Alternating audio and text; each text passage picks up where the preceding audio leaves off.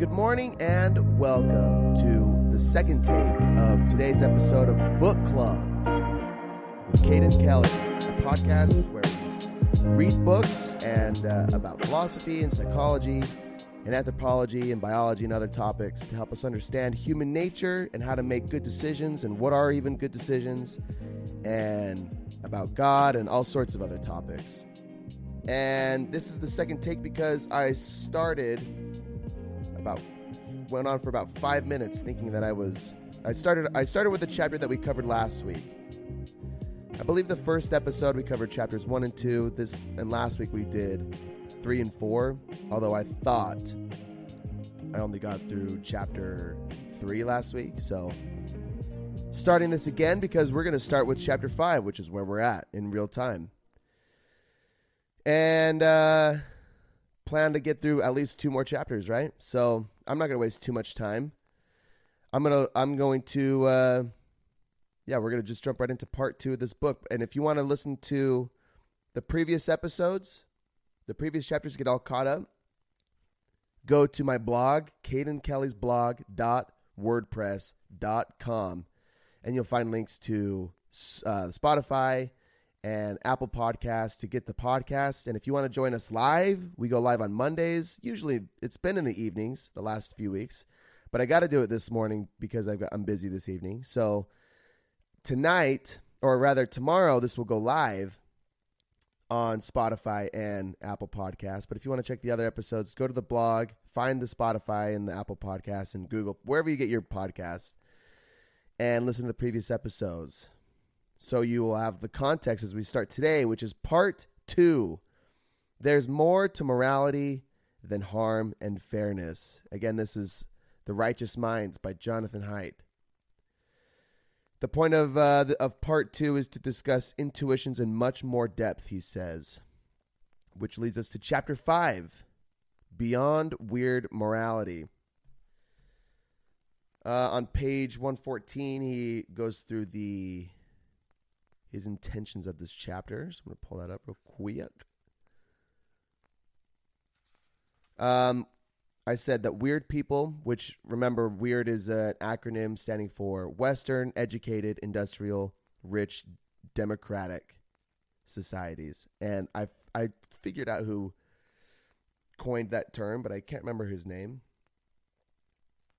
I said weird people are individualist, and generally non-weird people are more concerned about the whole of their society than the individual. Read the last paragraph on page 114. Part 2 of this book is about those additional concerns and virtues. It's about the second principle of moral psychology. There's more to morality than harm and fairness. I'm going to try to convince you that this principle is true descriptively. That is, as a portrait of the moralities we see when we look around the world. I'll set aside the question of whether any of these alternative moralities are really good, true, and justifiable. As an intuitionist, I believe it is a mistake to even raise the emotionally powerful question until we've calmed our elephants and cultivated some understanding of what such moralities are trying to accomplish.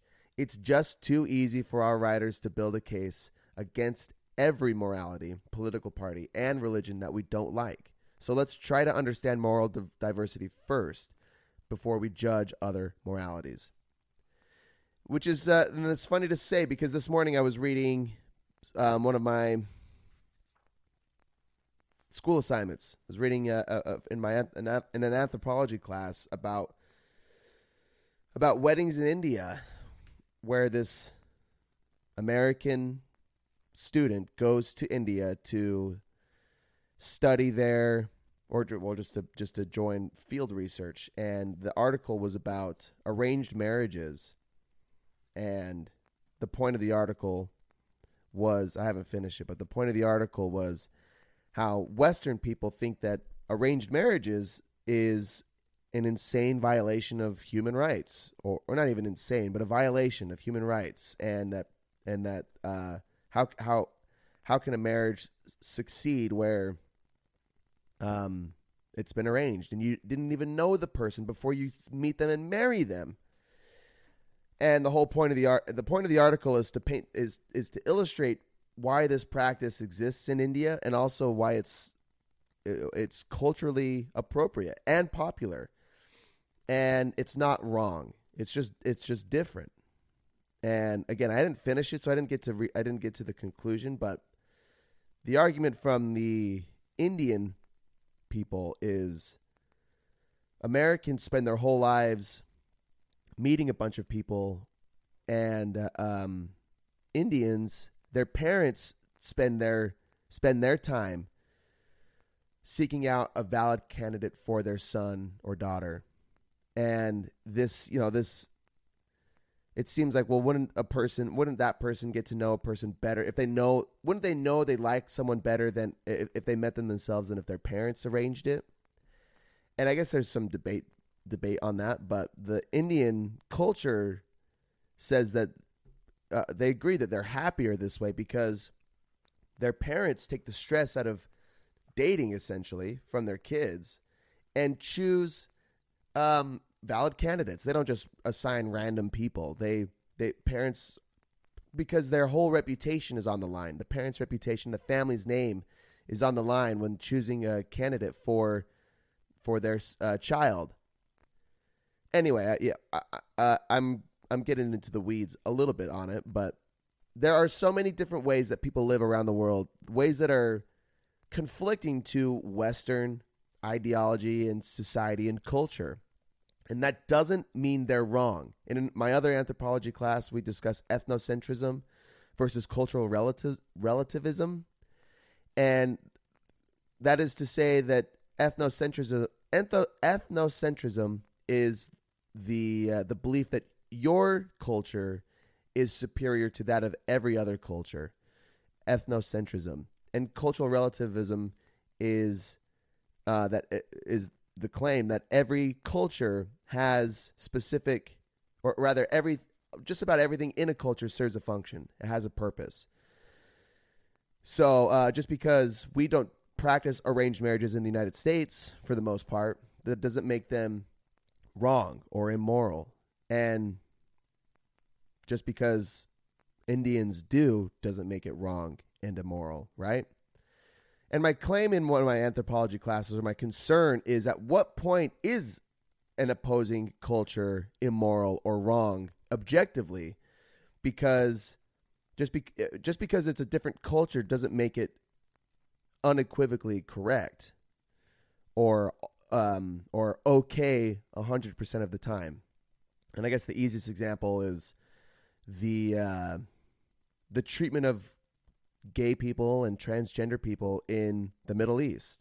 They're executed. It's not allowed. It's not tolerated. And is that okay just because it's their cultural norm? It's relative to their culture? I think the obvious answer is no, it's not okay. So when do other societies intervene in cultural differences? Right? I think that's a fair question. Or do other cultures never intervene in other cultures? I mean, there's a sense of superiority that comes from saying what's right and wrong unanimously across the world, across all cultures.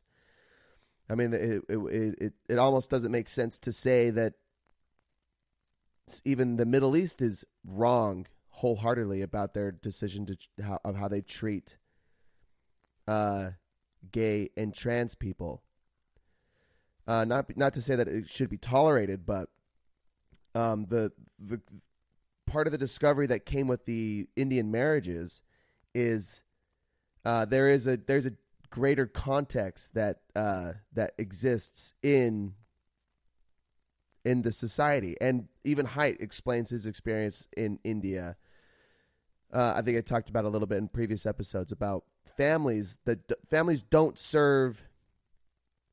Well, there's a hierarchy within families of patriarchy where females serve the males and females don't engage in conversation with other males, and it seems oppressive. But Haidt explains the sense of value that this brings in their culture, and I think it was in chapter 2 or maybe chapter 3 where he went through this. But the point is that it is relative. The cultures are relative.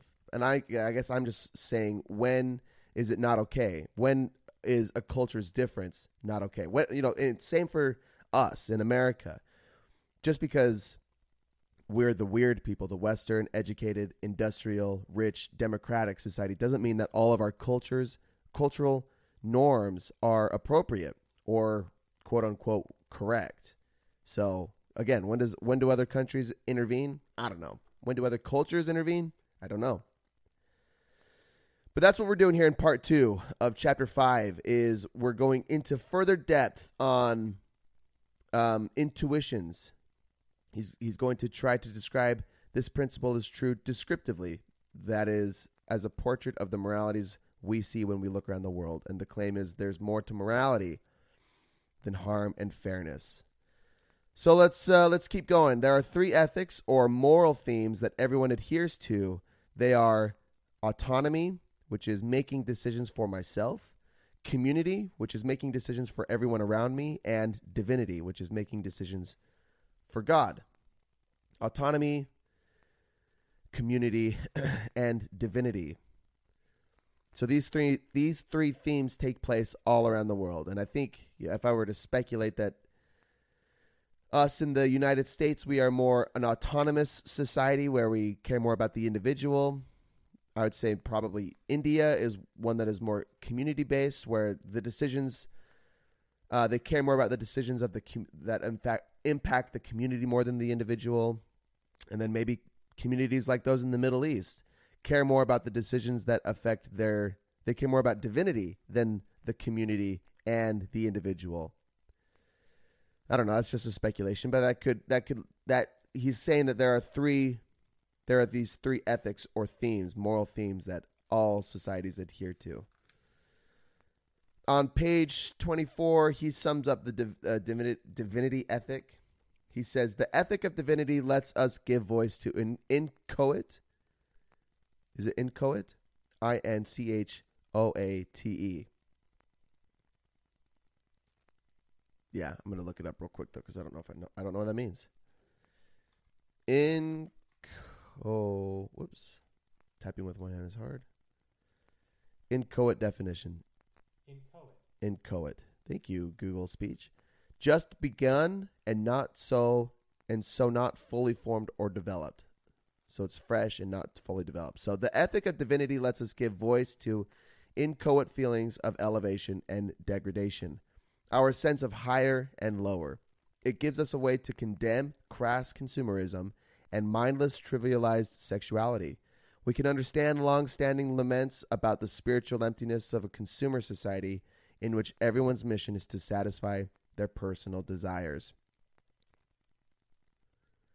Yeah, so cultures and communities that support the divinity ethic or that hold that at the helm of their society are doing so to support claims that they can't fully rationalize in the world, and to use it really to help control, as he says, spiritual emptiness. As a way to control mass consumerism and mindless or trivialized sexuality. Okay. Let's keep going. Most people aren't shitty, I say. The reason there is division in politics and religion is because most people want to help others, but have radically different ideas of how to do so.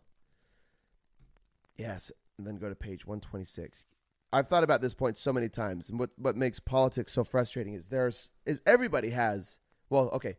about everybody wants to do good. They want to help people. They want to be advocates of things that are truthful and helpful for others, and that create the best society. Most people feel that way. Not everyone understands it that way, and I might be in the minority with this position, but I think most people want to do good, want to help others. Even people in politics, people that we think are corrupt. I'm not to say that there isn't corruption in government or in religion. It obviously exists. But and why I say obviously, I don't know how to readily defend that. But politics and people in politics and religion, I think, are mostly good. At least maybe I'm optimistic about people's intentions. I want people to be good. I can't imagine a world or even a society where an entire government is filled with corrupt people. That there's nobody in the government that wants to actually do good or help other people, or even just like produce good things. I don't know. It seems far-fetched, but it could be true. I really don't have much to support the claim, but that's my perspective. I think most people are good in politics and in religion and even in corporations, which might be the biggest stretch of them all, because don't corporations have like the primary focus to to earn wealth and to build their company and to become wealthy and to support their shareholders and whatever. But I really think that the people in corporations are mostly good. I don't know. It's a claim. It's my claim. He says on page 126, liberalism, and we're still on this point. Liberalism seems so obviously ethical. Liberals matched for peace, workers' rights, civil rights, and secularism. The Republican Party was, as we saw it, the party of war, big business, racism, and evangelical Christianity. I could not understand how any thinking person would voluntarily embrace the party of evil, and so I and my fellow liberals looked for psychological explanations of conservatism, but not liberalism. We supported liberal policies because we saw the world clearly and wanted to help people, but they supported conservative policies out of pure self-interest, like lower my taxes, or thinly veiled racism, stop funding welfare programs for minorities.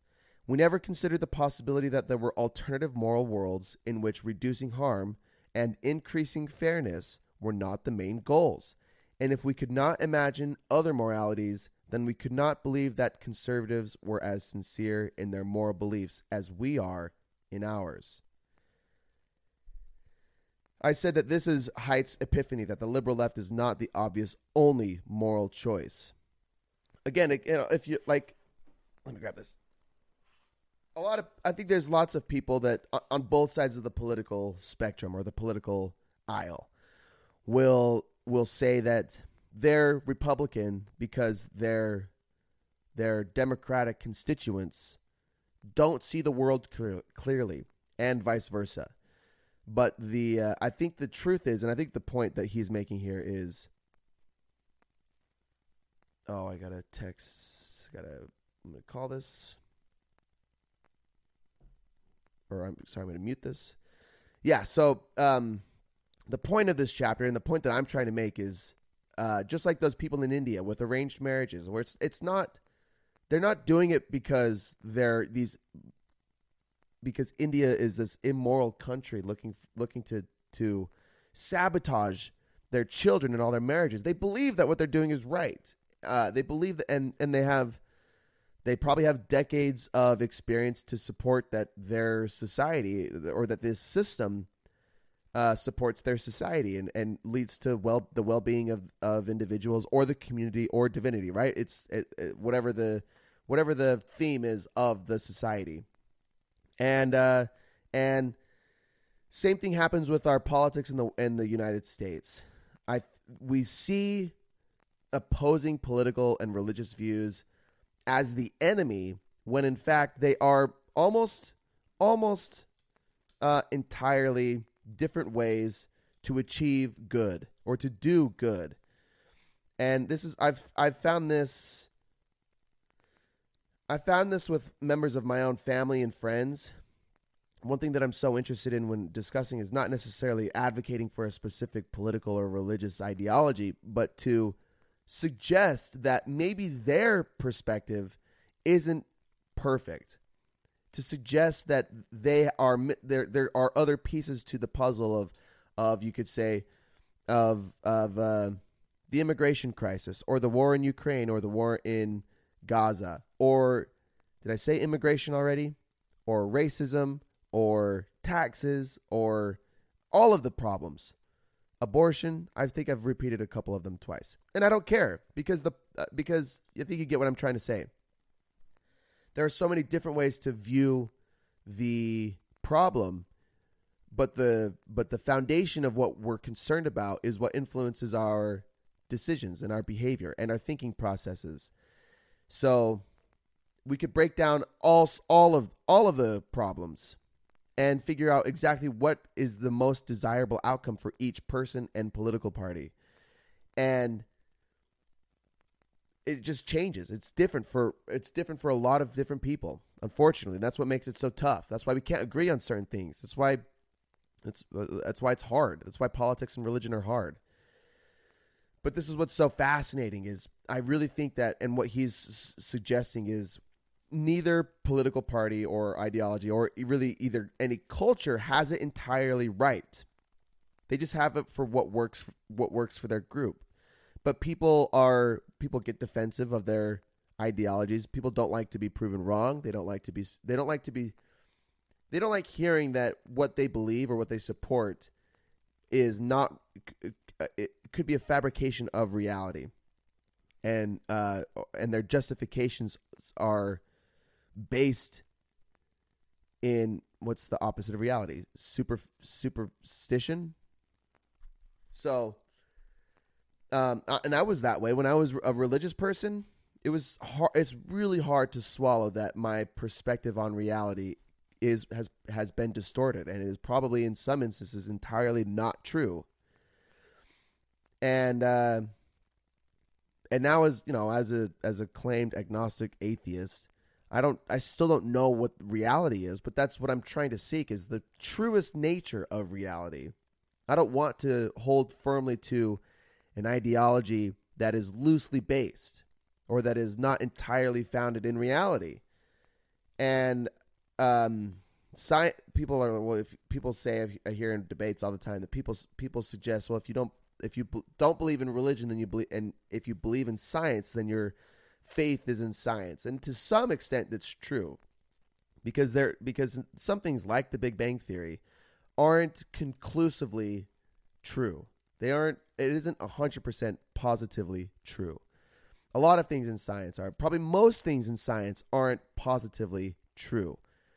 They are, but here's the big but. They are supported by mountains of evidence, some more than others, some less than others. So something like the Big Bang isn't just pulled out of thin air. It's supported by research and experiments and observation, the scientific method, and whatever. And with all of that data, scientists can draw certain conclusions and say, it appears by the data that we've observed and that we've gathered through our research that the origin of the universe is the Big Bang. It's not conclusive. It's not 100% certain, but this is what the data now suggests, what the best evidence suggests. And the same thing, we have similar processes for things like gravity and for evolution, or rather for the theory of evolution by natural selection, to be specific. It is apparent that evolution happens when you study.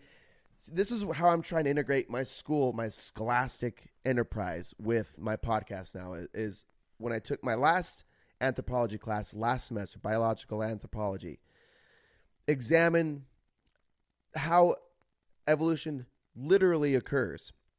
And through experiments done with fruit flies, where you take a specific species of fruit fly and you manipulate their environment slightly, and because the reproduction rate of fruit flies is so high, it's so quick, the turnaround is so quick, you can see changes in genetic and fruit flies genes within 2 weeks as you manipulate or change their environment, and other genes become favored in new environments. That's like the basis of evolution. It's essentially survival of the fittest, right? Those organisms that are best suited for an environment are more likely to survive and reproduce than others. So this is demonstrated and observed in fruit flies, and the fruit flies is a great example because of that quick turnaround rate. But if you can see it in every other organism, and usually the organisms that have the quicker turnaround, the quicker reproduction rate, the quicker you can observe the evolution of the organism.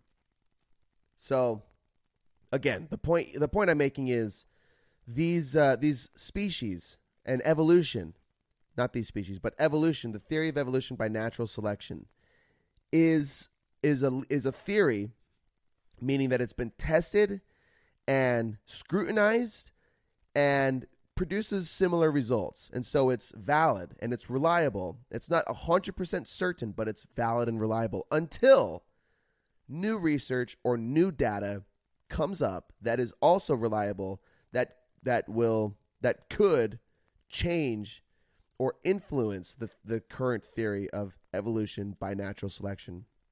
So lots of things aren't set in stone. Most things aren't set in stone, but they have a greater basis of understanding of our reality than simple belief in religion or in theology does. Faith is a valuable trait in some regards. Like a good example of faith is probably faith that, faith in your partner, that they love you, faith in your parents, that they'll always look after you. There's nothing to suggest that your partner will always love you, but you can have faith that if you commit to them and they commit to you, that they will support you and love you. So I think it's kind of different than hope, right?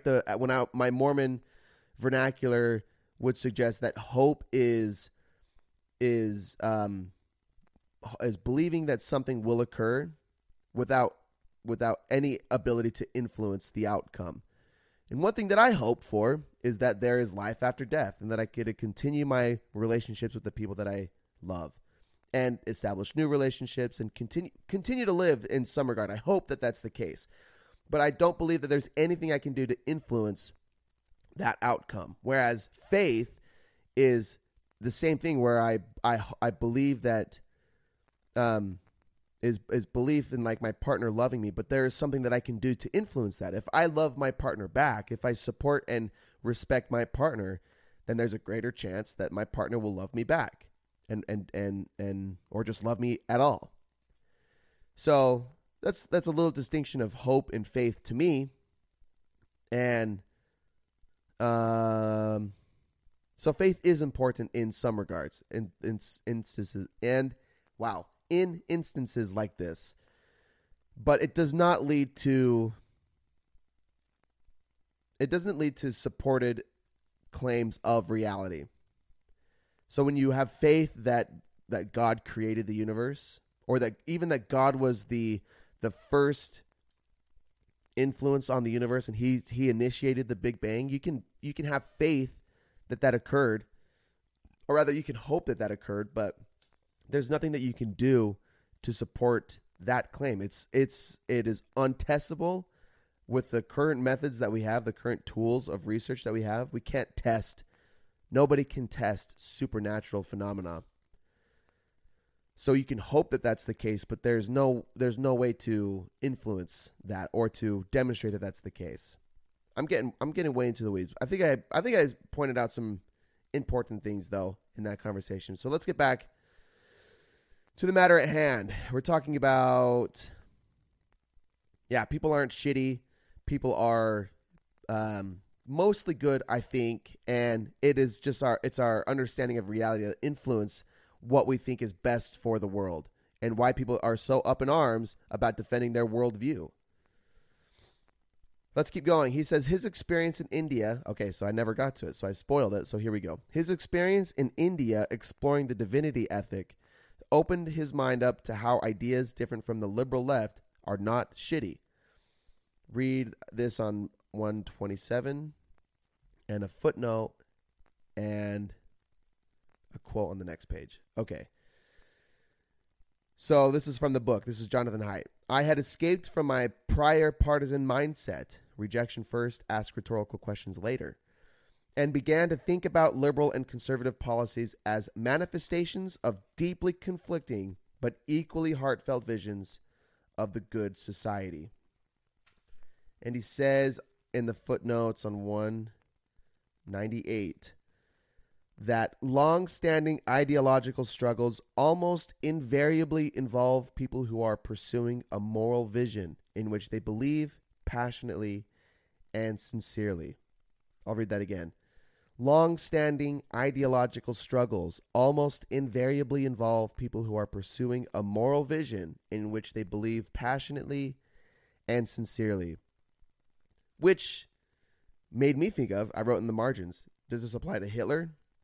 Because as you might recall, I'm still listening to, now slowly since the semester has started, but I'm still listening to that 20 or 30 hour podcast series about Hitler's life and his rise and fall from power in Germany. And it seems to me, and I think the writer of the series has done a really good job of portraying Hitler genuinely, although they emphasize strongly his anti-Semitic rhetoric from the beginning. Hitler as an anti-Semite from early in his life, but they don't discuss much of what he says or does early in his life. They just repeat that he is strongly anti-Semitic, or that he behaves towards Jews very, very poorly. But they don't go much into much depth. I wish they would have. I think because the impression that it's left on me is that Hitler genuinely believes that what he's doing and what he believes is right. What he believes for the German nation is right and good, and the outcome is good and moral. And as we know, it led to the death of millions of people, and which we can conclusively say is not good. A genocide and mass extinction of a race is not good. It is not a good thing.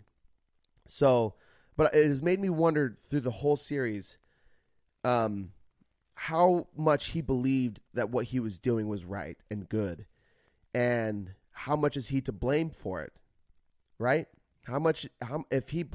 If he believed that what he was doing was good, just like how any politician in the United States believes that what they're doing is good, then how much can we blame Hitler like we can blame any other politician? This might be highly contentious. But IDGAF.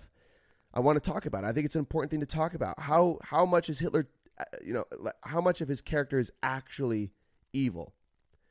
Because last semester I read a novel. It was called what was it called? It was for my history class.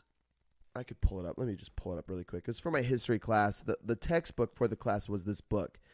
That's a super woke. It is a pretty super woke book about American history. The book is called A People's History of the United States by Jeff Zinn. And it explores how people have been oppressed, especially Americans, because it's an American history book, how Americans have been oppressed and oppressing other people since its foundation, since those first English voyages to Central America. But again, like the English colonization of other countries was done, maybe not with all of the best intentions, but with some good intentions. I don't know. I'm probably canceling myself by talking about this, but I think it's important to talk about what's the line of what is okay versus today and in other cultures versus what was okay in the past in several different cultures and contexts. And what does it mean that anything is okay at all anyway? What is okay? What is good, or what is moral, and what are ethics, right? It's such an interesting conversation to me. People's behaviors change, and their attitudes towards other people has changed so much. It's changed so much over thousands of years of human existence. So there was one more quote to read on this point on the next page. there's a researcher, scientist. His last name is Schweder, Schweder, Schweder, and I don't see his first name. But Schweder said in 1991 he wrote in 1991, he says, "Yet the conceptions held by others are available to us in the sense that when we truly understand their conception of things, we come to realize possibilities latent within our own rationality. And those ways of conceiving of things become salient for us for the first time or once again. In other words, there is no homogeneous backcloth to our world. We are multiple from the start." There is no homogeneous backcloth to our world. We are not all cut from the same cloth. We're all different. All humans are different. And when we are raised and exist in different contexts and are subjected to different cultures, we will learn to behave and think and act differently. And does that mean that those differences are good inherently or bad inherently? Can they be bad inherently? It's a fascinating thing to consider. So that's in sum for this chapter, I say that this chapter seemed to me to be Height's waking up. He even uses the red pill, blue pill analogy from The Matrix in a real life scenario. It seems as if he was a pretty stern woke leftist in his early adulthood, and his trip to India to learn about the divinity ethic revealed all of the points we mentioned in this chapter.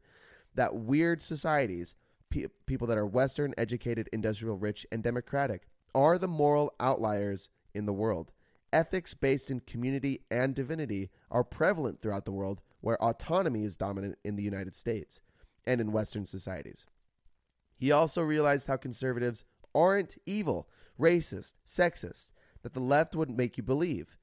They embody more of these community and divinity ethics with sincere intent to improve the world and well-being. So let that sink in while I take some water real quick.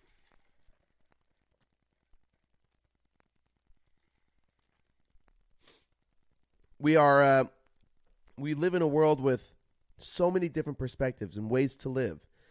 And as a person, and me, an individual who's thought of himself as a right-winged person who has recently shifted more central or left-leaning, I can observe or I can appreciate that people on the right aren't evil. And people are on the left aren't evil. Most of them are really trying to do good. It is their perspective that changes the dynamic of the situation, which influences how other people view them.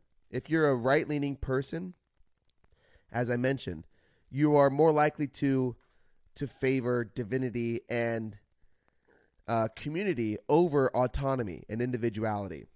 And left-leaning people are the opposite. Left-leaning people will favor autonomy over divinity and community, generally. So that's what influences their claims and the decisions that they make as politicians for how the world should function.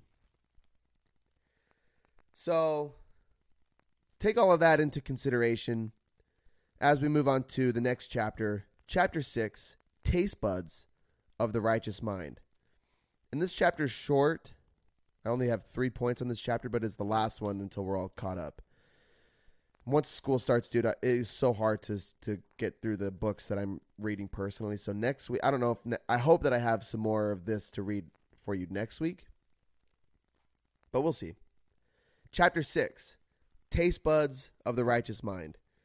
Everyone has the same taste receptors, yet flavor preference varies amongst everyone, and morality works the same way. Read page 132, 33. Just knowing that everyone has sweetness receptors can't tell you why one person prefers Thai food to Mexican, or why hardly anyone stirs sugar into beer. It takes a lot of additional work to connect the universal taste receptors to the specific things that a particular person eats and drinks. In this chapter and the next two, I'll develop the analogy that the righteous mind is like a tongue with 6 taste receptors. In this analogy, morality is like cuisine. It's a cultural construction, influenced by accidents of environment and history, but it's not so flexible that anything goes. You can't have a cuisine based on tree bark, nor can you have one based primarily on bitter tastes. Cuisines vary, but they all must please tongues equipped with the same 5 taste receptors. Moral matrices vary, but they all must please righteous minds equipped with the same 6 social receptors. And then I said, everyone has the same taste receptors, yet flavor preference varies amongst everyone. Morality is the same. And that's the point that I made in my phone notes. I read that twice. Okay, yes, he uses lots of analogies, which is awesome because it helps people. It helps lay people like me understand these tricky concepts. I think Haidt's a really good writer. He writes really profound things in really simple terms, so that most people can understand them. If you write really, really tricky, like Jordan Peterson, I really think Jordan Peterson, and I'm so glad to hear Richard Dawkins say the same thing about Jordan Peterson, how he uses really fancy language to appear smarter than he is, or to make matters more complex than they are. And the best example is when someone asks Peterson, did Jesus Christ literally resurrect? And Jordan Peterson, he'll need 2 days to respond to that properly. To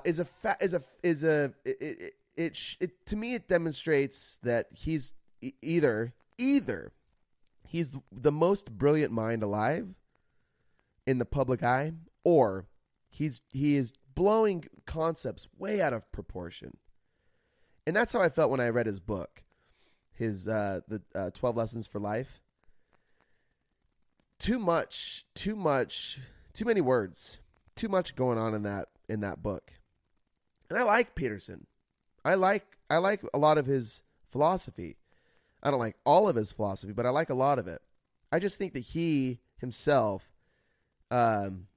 he kind of sucks at keeping things simple. He makes things way too complex. And again, maybe it's just the nature of his really intuitive, his really smart brain, or he's not as intelligent as we suspect, and he's making things way too complicated. I don't know.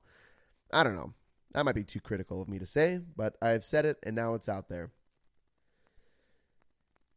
And that's what I really like about Jonathan Haidt. I think the concepts are really easy to grasp for me, but not too difficult that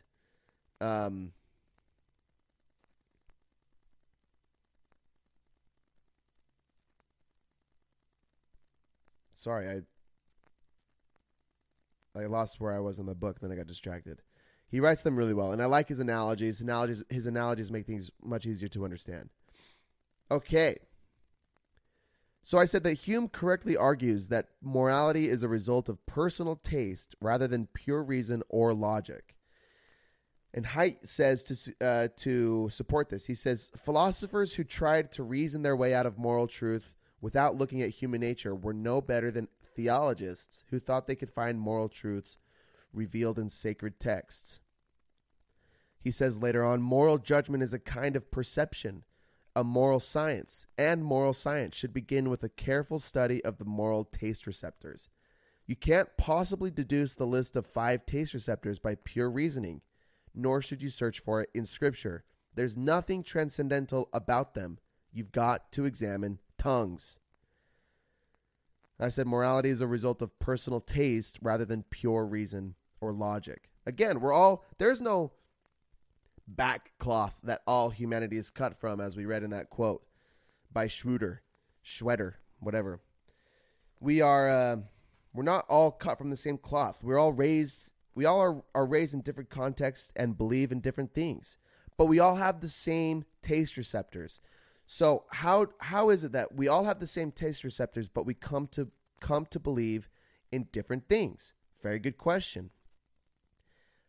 He gets more into that in the next chapter, which again I'm like 3/4 of the way through. I didn't quite finish it, unfortunately. And that's again what the rest of a lot of part 2 of this book is about. Is examining how we can have the same taste receptors. We have the same responses to the metaphorical food of morality, yet we come to experience them differently and believe different things about these experiences. The last point I made in this chapter is I said he proposes there are 5 different foundations around which we build our morals. He calls this moral foundations theory. He says they found these moral foundations by first writing extensively about adaptive challenges found across cultures. Then read the moral foundations and their adaptive challenges on page 146. Oh, yes, I see. Okay, so yeah, I'll read these in a second. Yeah, he and colleagues examine how people respond and react to different moral situations across several different cultures and contexts. And it was through these writings, through this research that he develops moral foundations theory. And remember what we said about theory. Theory is not just an idea that's blind. It's not based on faith, but scientific theories are ideas that are supported by the scientific method, by research and observation and experimentation and critical scrutiny and peer review. Theories are the best understanding that we have of a specific topic. So they're not 100% claims or factual, because there could be evidence that arises through more scrutiny and experimentation that leads to different results. So it's kind of an open-ended fact. It's the way that we understand the world right now with the information that we have. So through his experimentation, he found these 5, and there's a 6th. There's a 6th moral that exists throughout throughout the cultures and contexts that he examined. But the 6th will be examined in the next chapter or later on in the book. For now, he goes through 5 of the theories: care and harm, fairness, or I should say care or harm. Care or harm is the first. Fairness or cheating, loyalty or betrayal, authority or subversion, and sanctity versus degradation. So I wanted to read the adaptive challenges too. Okay. So adaptive challenges, they are essentially the things that people experience in their cultures that lead to this moral foundation. So an adaptive challenge for care or harm is to care and protect for children. There are things that trigger this. How this is expressed characteristically through emotions. Yeah. This is I'm having a hard time explaining this, cuz I mean what I'm given in the book is a box. It's if you're looking at the video, it's a box with the 5 morals across the top with other comments down the bottom that create, a box with like a diagram. So adaptive challenges for care and harm are protect and care for children. Adaptive challenges for fairness and cheating is reap benefits of two-way partnerships. For loyalty and betrayal, it's the form cohesive coalitions. For authority and subversion, it's forge beneficial relationships within hierarchies. And for sanctity and degradation, it's avoid contaminations. All right. Yeah, and you know what? Chapter 7, like I said, I'm starting it, but I haven't finished it. Chapter 7 examines each of these in great depth, in much more depth. So the summary of this chapter, we all have taste receptors. I'll say in his words, morality is like taste in many ways, an analogy made long ago by Hume and Mencius. Deontology and utilitarianism are one receptor moralities that are likely to appeal most strongly to people who are high on systemizing and low on empathizing. Hume's pluralist, sentimentalist, and naturalist approach to ethics is more promising than utilitarianism or deontology for modern moral psychology. As a first step in reasoning Hume's project, we should try to identify the taste receptors of the righteous mind. Modularity can help us think about innate receptors and how they produce a variety of initial perceptions that get developed in culturally variable ways. And the final point is there are 5 good candidates for being taste receptors of the righteous mind. They are care, fairness, loyalty, authority, and sanctity. Okay, that'll wrap up our discussion today, a little early, of where we're at in the righteous mind. It's so good. To me, it's so good. I could get through it quicker, but I don't give a fuck. It's so good. I love this conversation so much about morality and ethics in general, and how giving us the best understanding of morality and ethics in our world, in our cultures and contexts, in our societies, in our groups, in groups and out groups, why politics and religion are so difficult for people. All of it. And again, reading it, sitting down on my couch and reading it and taking notes is far more, what's the right word? Insightful than listening to it on an audiobook in my car or when I'm working. I'm just getting so much more meat out of it when I sit down and read it. So I love it. I love the book so far, and I hope you're loving the episodes. I hope they're providing some context to the conversation, giving you a greater insight on morality with when it exists in context of religion and politics. That's the whole point of the book. We're going to continue this hopefully next week. Hopefully I have more for you next week. Otherwise, I'll have something else for you next week. I'll have something. I'll be here. So if you want to join me live, you know where to go. My blog, cadenkelly'sblog.wordpress.com.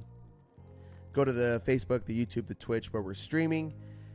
Follow, subscribe, turn on your notifications, whatever it is, so that you get buzzed when we go live so you can join us live. Get it first. Get the mess ups. Get the first take. Get all the good stuff. And then you can otherwise catch me on Spotify and on... my camera is freezing now. I hope that's not going to affect the audio, because that's all we really need. I'm going to wrap this up before this gets too chaotic. Thanks for tuning in. We'll see you next week. Have a great day, everybody.